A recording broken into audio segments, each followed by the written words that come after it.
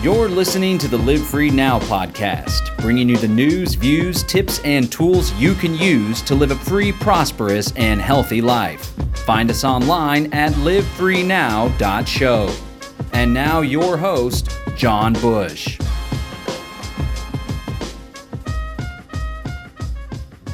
Welcome, ladies and gentlemen. Welcome, John Bush here with Live Free Academy. And today I want to do a special report, a response video to a interview between Dr. Mercola and Catherine Austin Fitts about cryptocurrency. The whole interview was about solutions, what's going on in the financial world, but they spent about 12 or 13 minutes talking specifically about Bitcoin and cryptocurrency. And the reason I want to do this, there's a lot of people that reached out to me from our cryptocurrency community group on Telegram, an exclusive group for folks that have done a cryptocurrency workshop with me in the past. There are people that have been emailing me on our Freedom Cells email list, on my Live Free Academy newsletter. And people are like, hey, John, you guys talk a lot about Bitcoin and why it's a valuable thing and it'll help us overcome the CBDCs and it's a great wealth play. But now I'm hearing from Catherine Austin Fitts and Dr. Mercola, both who have a very good reputation in our community, our freedom space. They're against it. So let me break down. We're going to play the video. I'm going to try to be sharp too, so this doesn't go on and on because I could respond to this all day long. But we're going to play the video. We're going to pause it, and then I'm going to give you my response. And hopefully it'll help you to gain a better perspective of the varying different viewpoints when it comes to Bitcoin and cryptocurrency. And I will say I have a very high respect for Catherine Austin Fitts, and I just think she misses the mark when it comes to Bitcoin and cryptocurrency and is doing her audience a disservice by encouraging them to avoid it, because I think there's a lot of potential not only to protect and preserve wealth with Bitcoin, but also to avoid central bank digital currencies and create an environment where we can keep payments going online amongst our freedom community with cryptocurrencies like Bitcoin and especially privacy coins like Monero. All right, without further ado, let's go ahead and get down to this video. I'll provide links to it as well so you can watch the whole thing if you want at your leisure. Here we go. So in a previous interview with you, you surprised me with your view on cryptocurrencies. Right. And since that interview, I've come to understand that you were spot on. Couldn't be more correct. And that, for those who most people know about cryptos now, especially Bitcoin, which is the first cryptocurrency, right? It was developed by Satoshi Nakamoto. That is, the story goes, was a brilliant guy, figured this thing out, then gifted it to the world and then disappeared. Right. That is a fantasy and a myth. I'm convinced that he never existed. And Satoshi, realistically, is military intelligence. Right. This is their tools. That's right. That's the logical explanation. I'm sure. I'm highly confident that's correct. But I couldn't agree more. I'm at a 99.9% degree of confidence on this. Yeah. Right. So that bodes. So what's your projections for this? Because it seems like they're going to let it go again. I mean, we're in the winter now. It's going into the point where the Bitcoin halving, and probably it's suspected that crypto will increase again. But that doesn't mean it's a long-term play. It is not something you're going to carry on for generations. It has a limited lifespan. All right. Okay, let's unpack this a little bit. First of all, Satoshi Nakamoto, he, she, they, or them, that is the pseudonym for whoever created Bitcoin. Now, a lot of people will say it's the New World Order, it's the NSA. And in all honesty, the fact that we don't know who created it creates a bit of mystery. And oftentimes when people don't know something, especially if people have a worldview that the New World Order is all powerful, talk about that more here in a second, they have a tendency to fill in the gaps. Oh, something happened on this planet. We don't understand it. It must be the New World Order, right?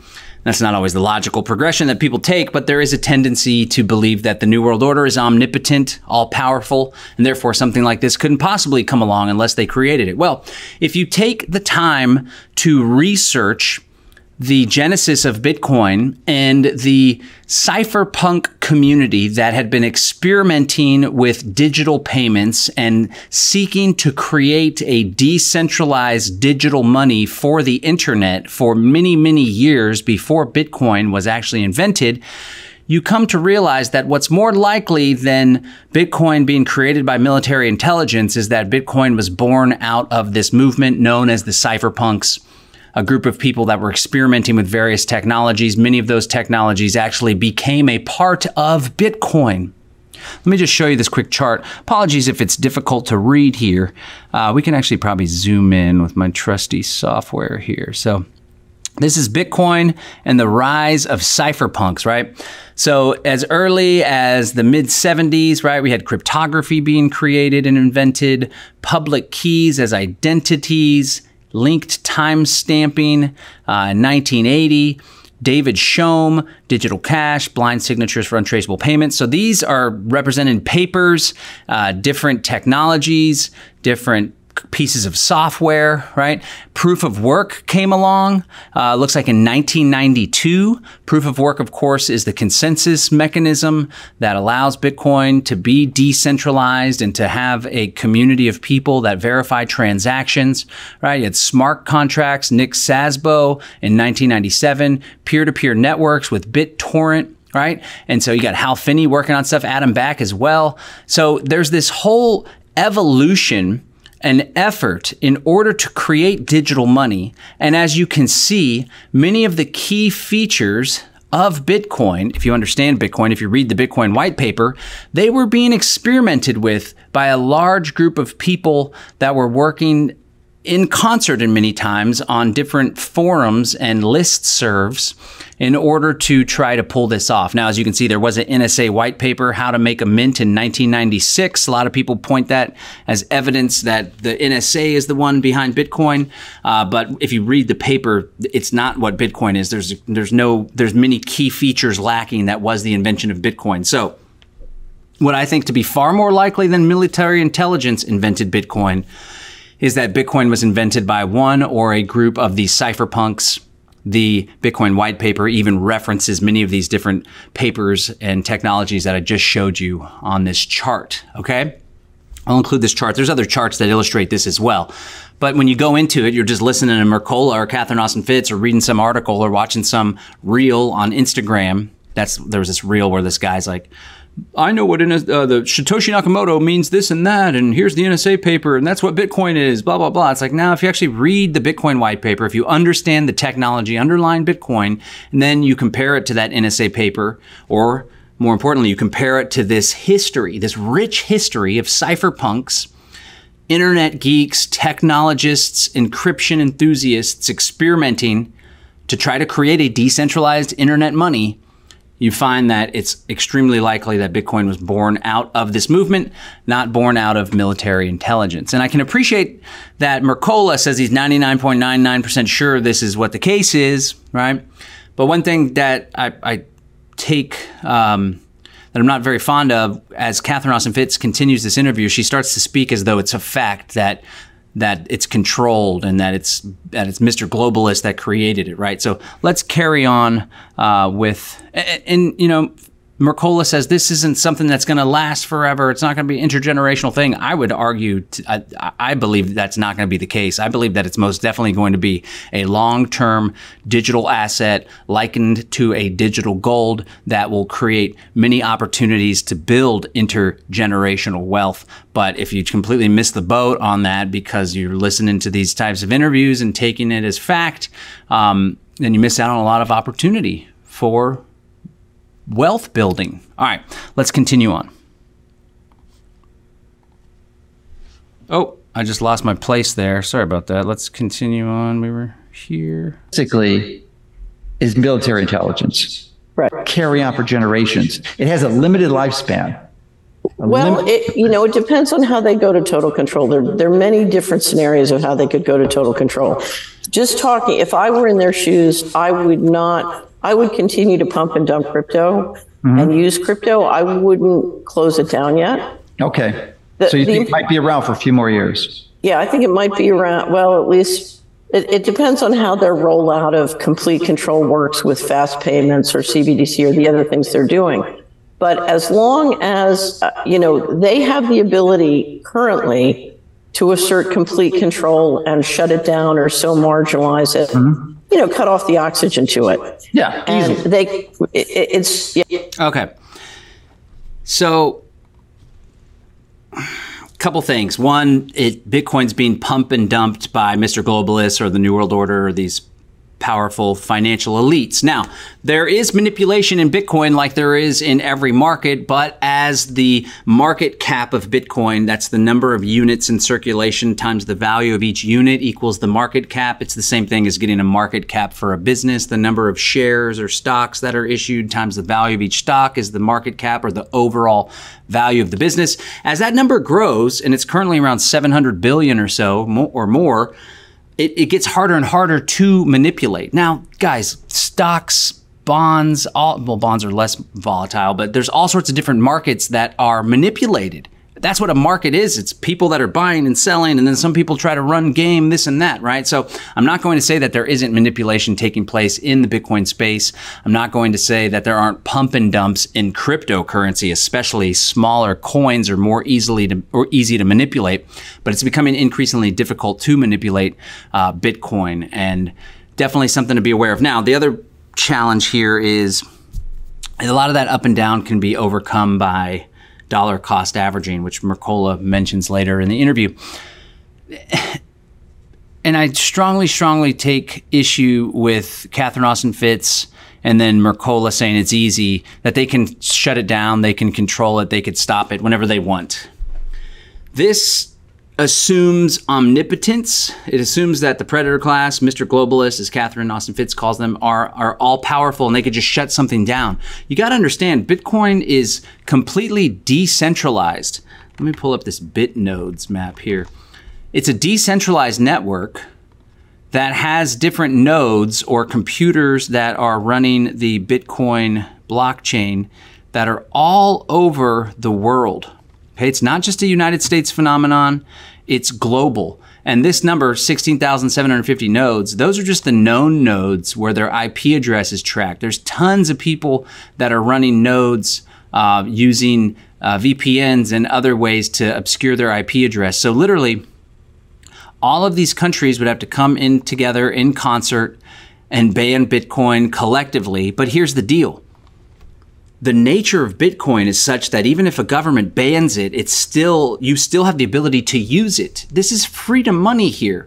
The Rebel Alliance didn't ask for permission to form their alliance and go blow up the Death Star, right? This is rebel money at its core, especially cryptocurrencies like Monero. The communist Chinese government banned Bitcoin mining, and they're still mining. I think they drew that back, but during the time there was mining still going on in communist China. Okay?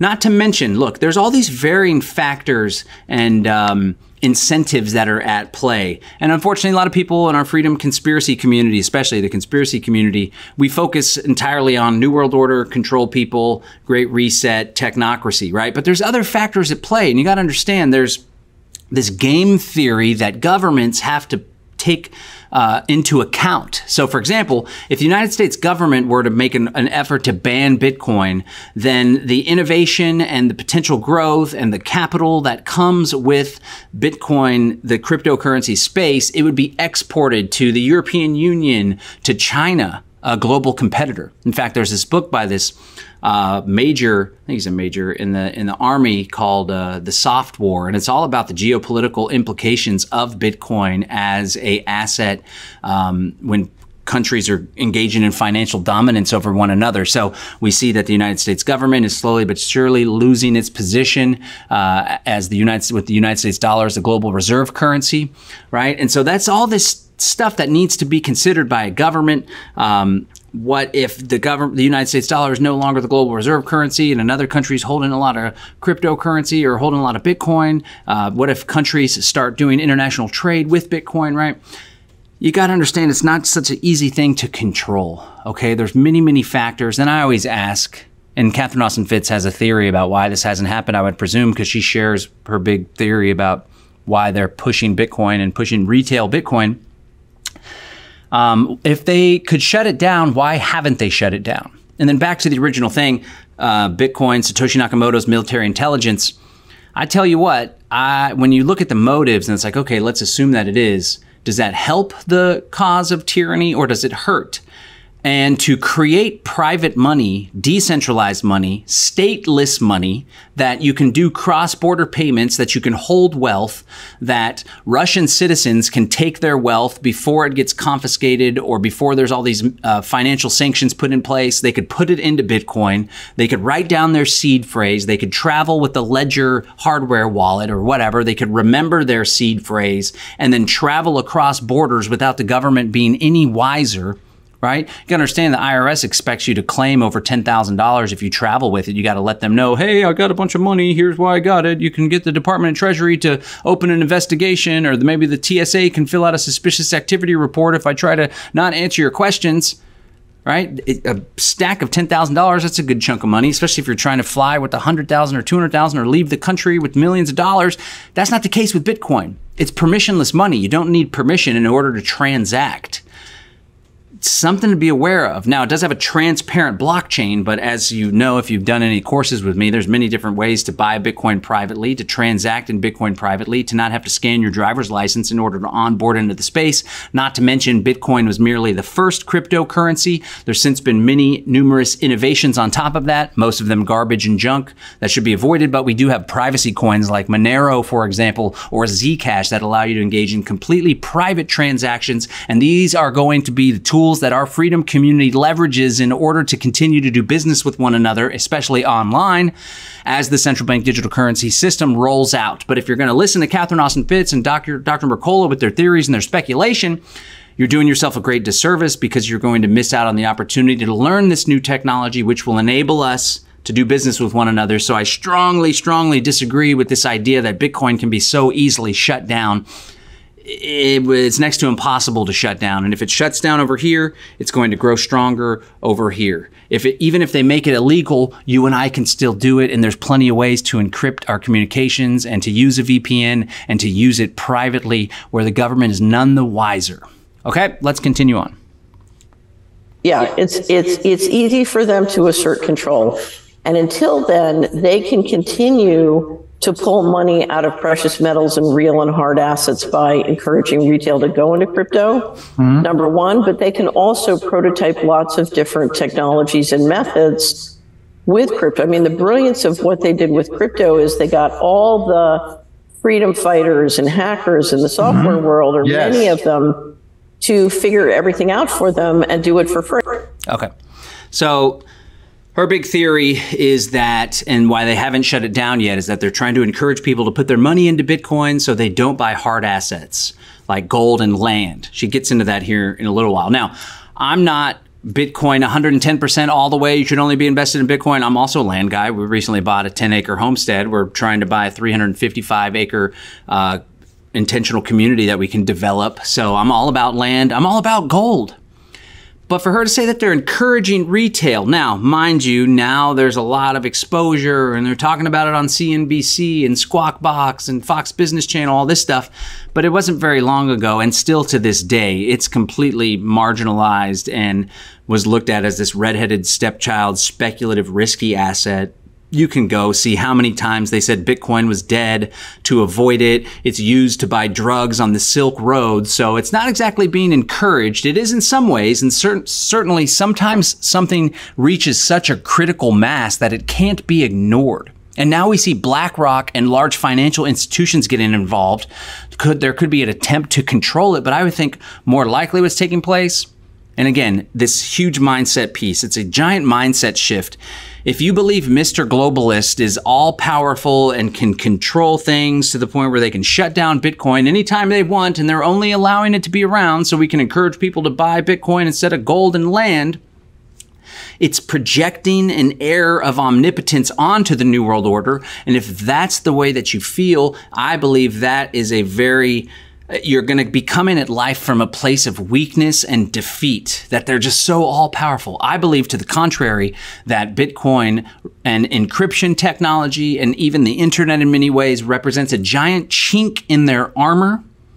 They're losing they're losing control. They're not in total control where they can shut something down anytime they want. They are losing control. And Bitcoin and the decentralized technologies that have come from it, like the ability to do decentralized file sharing, BitTorrent, which was before Bitcoin, a predecessor to Bitcoin, allows you to share information in digital files that are decentralized and distributed on a bunch of computers. It can't be shut down. There's decentralized video hosting platforms and programs that allow you to take a video and put it on the blockchain, and it can't be eliminated or removed. These are all beautiful things. And I believe that BlackRock and Blackstone or Vanguard that are trying to push into the Bitcoin space, that to me is a symbol that we are winning, that the old financial legacy institutions, including the United States dollar, are losing value, losing prominence, losing integrity, losing respect of other big financial players. And people are seeing Bitcoin as a flight to safety, as Larry Fink called it, right? Now, politics and financial markets make for strange bedfellows, but I am choosing, because of the way that I see the world, to be optimistic, not to be naive, not to hedge my bets, not to put every single thing that I have into Bitcoin, but not to believe that the government is so damn powerful, the New World Order is so powerful, they'll shut anything down, because I see how Bitcoin operates. I see how it's been injected into this world, and I see how it's extremely, extremely, extremely difficult, if not impossible, to completely eliminate and wipe off the scene. So she says the big trick was that they're getting free innovation, right, for CBDCs and such. Central bank digital currencies, 99% of them don't have anything to do with blockchain technology. It's a centralized database where they're issuing their own coins, essentially. It's going to be a slow, gradual evolution of the old into the new, but it's not going to be decentralized, and it's not necessarily going to be blockchain technology. And for them to say that they're playing a bunch of freedom people and a bunch of techno geeks and hackers, they made a lot of those people rich. And I was around in the beginning. I didn't get rich off of Bitcoin because I had Bitcoin come in, but then I would always spend it because I didn't have a huge income. We lived off of Bitcoin for a little while. But I know a lot of freedom people, a lot of anarchists that did get extremely rich, and they're using that money to help spread the cause and spread the message of freedom, and to create new technologies and to invest in businesses that are massive disruptors of the status quo. So quite the contrary, these hackers and these freedom people that got involved in Bitcoin early didn't get played. They benefited immensely, and they're continuing to this day. Let's get back to it. Great. As long as they just poured some money into pump and dump the thing. So it was a very, very clever strategy. And, the important thing to understand, if we had a free world and a world dedicated to freedom, we would absolutely use Bitcoin and cryptos. We would want an analog and a digital system, and we would want private currencies, both something like Bitcoin or community currencies. So if you're looking at this and thinking about an ideal financial system, your immediate reaction is, I love Bitcoin. Bitcoin's great. What's not to love about Bitcoin? 100%. I'm sorry, but that's frustrating, that whole thing. Like, for one thing, we do have a free world. The status quo and the default is freedom, harmony in nature, right? There's a perversion of that by these New World Order, predator class, and the government status that manipulate and coerce things, right? But we do have a default of freedom. And so the logic here is like, if we had a free society, this would be great, but we don't, so we should avoid it because the New World Order and Mr. Globalists are so powerful that there's got to be a play here. Again, that's doing such a disservice to everybody that listens and buys this up and gobbles it up, because we have the power to create the free society that we all yearn for. And here we have a financial system. Here we have a decentralized technology that enables us to do permissionless payments. That means we can make payments with one another. There's nothing the government can do to stop us. I've been sipping on some Kratom here during the little interviews that we're playing. The government is a plant medicine, natural remedy made from the powderized leaves of the Kratom evergreen tree. Government doesn't like this plant. It's illegal in 6 states, completely legal in all the other states. I've had my PayPal account, 2 PayPal accounts, Stripe account for Brave Botanicals shut down. I've had Square shut down. I've had multiple just terminal credit card processors. I was removed from my bank for selling Kratom and CBD. So here we have a genuine use case scenario where I can accept Bitcoin or other cryptocurrencies, and there's nothing the government can do about it whatsoever. I'm benefiting from cryptocurrency immensely right now because of just that. So to say that, oh, it'd be great if we had, a freedom in the world, then we could actually use it and benefit from it, because it would be good to have a digital and an analog system. And I'm all about that: trade, barter, gold, silver, community coins, time bank, whatever the heck, and a digital decentralized cryptocurrency. Guys, let's build the free society. Let's take power into our own hands. Let's take responsibility to build this world and not just yield and give up the territory to our enemies. Oh, we don't have a free society, therefore Bitcoin's probably controlled by the New World Order. Therefore, we shouldn't try to engage in order to spread its growth and in order to teach people how to use it, in order to buy from our friends with it. We should just yield because, we don't have a free society. I strongly object to that. It's a mindset thing as well, folks. I want to encourage you to believe, have faith in humanity, but don't just sit on the sidelines, play an active role. And that's what you can do to help spread this incredible technology. Use it now. It has a lot of benefit. Let's get back to it. Right. So there's no, my objection is not to Bitcoin. My objection is to an all digital system, because that is what affords control. Mm-hmm. And my objection is I'm constantly seeing Bitcoin potentially used to help advantage the bad guys. Yeah. And so you see a lot of great, wonderful people being harmed with the pump and dumps. So I don't. Okay. So, in some ways, here's a paradox too. The digital gives you greater freedom and gives them less control when it's decentralized and encrypted, as opposed to having something physical or analog, which can be taken or confiscated by force, i.e. gold. Let's not forget that happened in the United States' history. When all the gold was confiscated, you had to turn it into the Federal Reserve. Of course, you didn't have to turn it in, pretend you don't have it. But if they had a record that you did have it, they could send goons to your place. And even if you had a safe, the safe can be cracked open and then you could take the gold. With cryptocurrency, because it's digital, which some people see as a liability, but there's this thing where you take a liability and turn it into an asset. If it's encrypted, if you remember the seed phrase, that value, that wealth doesn't have to be anywhere else. That's also a liability. It doesn't have anything. It's not anything physical. That's a liability. That's a problem. Maybe if you flip the script in the way that you think about it, maybe that's an asset because it means that it's unconfiscatable. Okay. Now, and I'm all with Catherine. She says to avoid the pump and dumps. People are getting hurt. I most definitely don't think you should buy high and sell low. Later on in the interview, they talk about dollar cost averaging. So you're just buying, $10 a day, $100, $200 every 15th of the month, whatever, $100 a day if you want to go even bigger, whatever it may be. It overcomes the ups and downs. And I'm somebody that believes in long-term holding on for dear life. Now, they get into a little bit more about how elites are moving away from bonds and certain markets and going into physical assets, and that she thinks that Bitcoin is moving people away from that and encouraging them to buy something digital. So I'm all about land, gold, physical assets, investing in businesses, investing in infrastructure, tractors for your farm or whatever. Don't get me wrong there. I'm all about it. But I don't think that the purpose of Bitcoin, or the reason why it hasn't been shut down, is some big scheme in order to manipulate people away from buying those hard assets. So we just have a little bit more time. Let me just play the last bit of the interview here. And then I'll leave you with some final words. I want to thank you so much for watching here today. Let's pick up right here. Operations relate to how control is affected in a financial situation. Because I was targeted, they tried to set me up on a phony frame of financial fraud. So somebody's got to use the studio here in just a second, but she did also talk about the custodian issue. She has a great understanding of the custodian issue, being a financial advisor.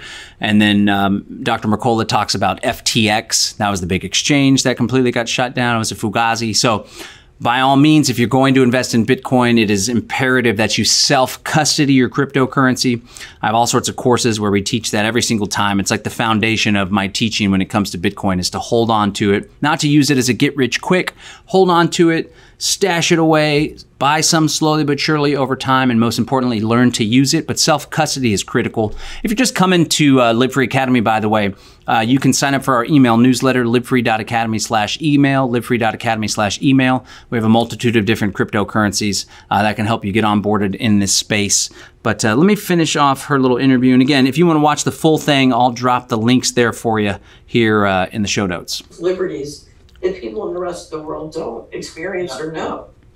Yeah, and that custodian issue was the crux of what happened with FTX and Sam Bankman-Fried, and a few others that were involved. So I mean, it was all related to the custodian issue, and there was a lot of people were fooled by it. They didn't do your deep dive and due diligence that you did, and had your training and background to understand this was a serious issue. Well, but part of it's funny because I like to look at things from Mr. Global's point of view and understand things from Mr. Global's point of view.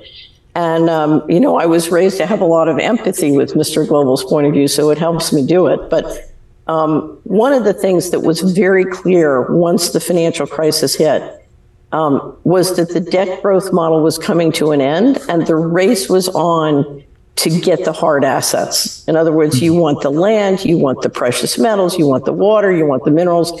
It's really funny. When I went to the Sunday after 9/11, I went to this wonderful church in Hickory Valley, Tennessee. It's got a fabulous pastor named Melvin Bufrey. There's one more comment or so that I want to put on here.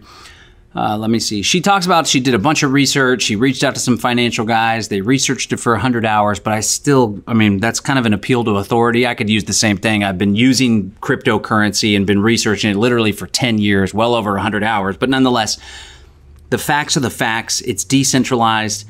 It's not correct that it's so easily controlled. It would have already gotten shut down. Mr. Globalist doesn't love it.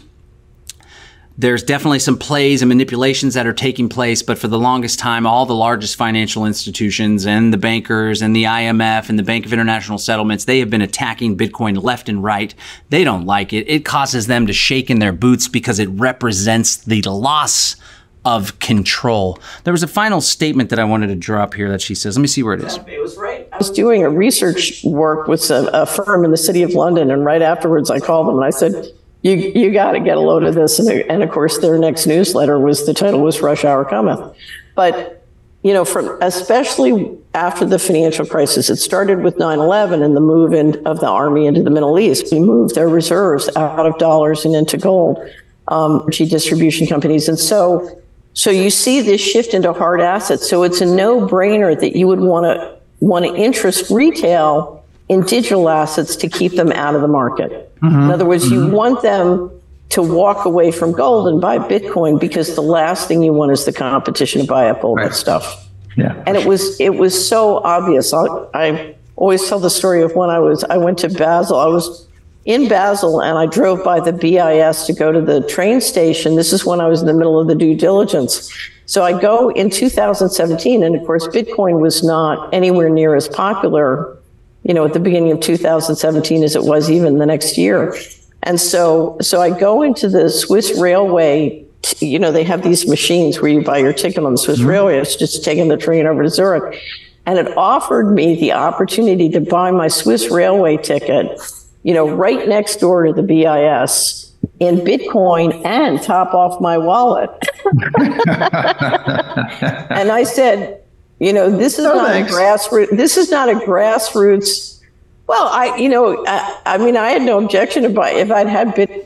All right, that's the last point she makes. She was next to the Bank of International Settlements in Zurich, and the railway offered her to buy her pass with Bitcoin. So for her, that's more evidence that it's not grassroots, it's controlled, it's manipulated. So I was around in the early grassroots day, believe me, when all of the mainstream media faulted Bitcoin. It was money to buy drugs. It very much did grow in adoption thanks to grassroots. In fact, I traveled around the country multiple times, some of the times in what we call the Bitcoin bus, going from restaurant to restaurant that accepted Bitcoin, store to store, and putting on big activist meetups, teaching people to use cryptocurrency. It very much was grown and born in the grassroots freedom and cypherpunk crypto anarchist movement. And that is the root of this technology. It is becoming more mainstream. There are elements of manipulation. There are large financial institutions that are starting to dive in. But I assure you, ladies and gentlemen, I have a firm understanding of this technology. The more of us that use it, the more of us that learn to use it and spread it and engage in actual financial transactions, the stronger the network becomes. The government can try to shut it down. They won't be able to. Some governments can make it illegal and try to ban it. It'll get exported, and you and I can still continue to use it. So I want to encourage you to think objectively. I want to encourage you to cultivate an inner guidance system deep down in your gut. Because John says this, Catherine says that. People get frazzled when two people that they look up to and trust have a difference of opinion. But I want to encourage you to cultivate that truth from within. And here's the last thing. Oftentimes you can speculate about worst case scenarios. So let's say that it is part of the New World Order and they're going to shut it down someday in the future or whatever. In the meantime, people have been using it left and right in order to circumvent financial controls, myself included when it comes to Kratom. But I want to encourage you above all else to understand that the New World Order and the predator class, the cabal, Mr. Globalist, they are not all powerful. In fact, they're fragile, weak, and insecure. And the more of us that realize that, and in turn step into our true power, leveraging the power of technology, especially decentralized technology, encryption, privacy tools, leveraging the power of community, connecting with other freedom lovers in order to trade outside the system and keep the currency flow going as the CBDC system gets rolled out, the more of us that step into that space, the greater the likelihood that we can build the free society that we all deserve. So, no disrespect to Catherine Austin Fitts. Love her work. Absolutely. She's an incredible force for good in this world. I definitely disagree with her perspective when it comes to cryptocurrency. And that's why I wanted to put this video together. I hope you guys got a lot out of it. If you want to stay in touch with me, you can join our email newsletter at livefree.academy/email, livefree.academy/email. Thanks so much.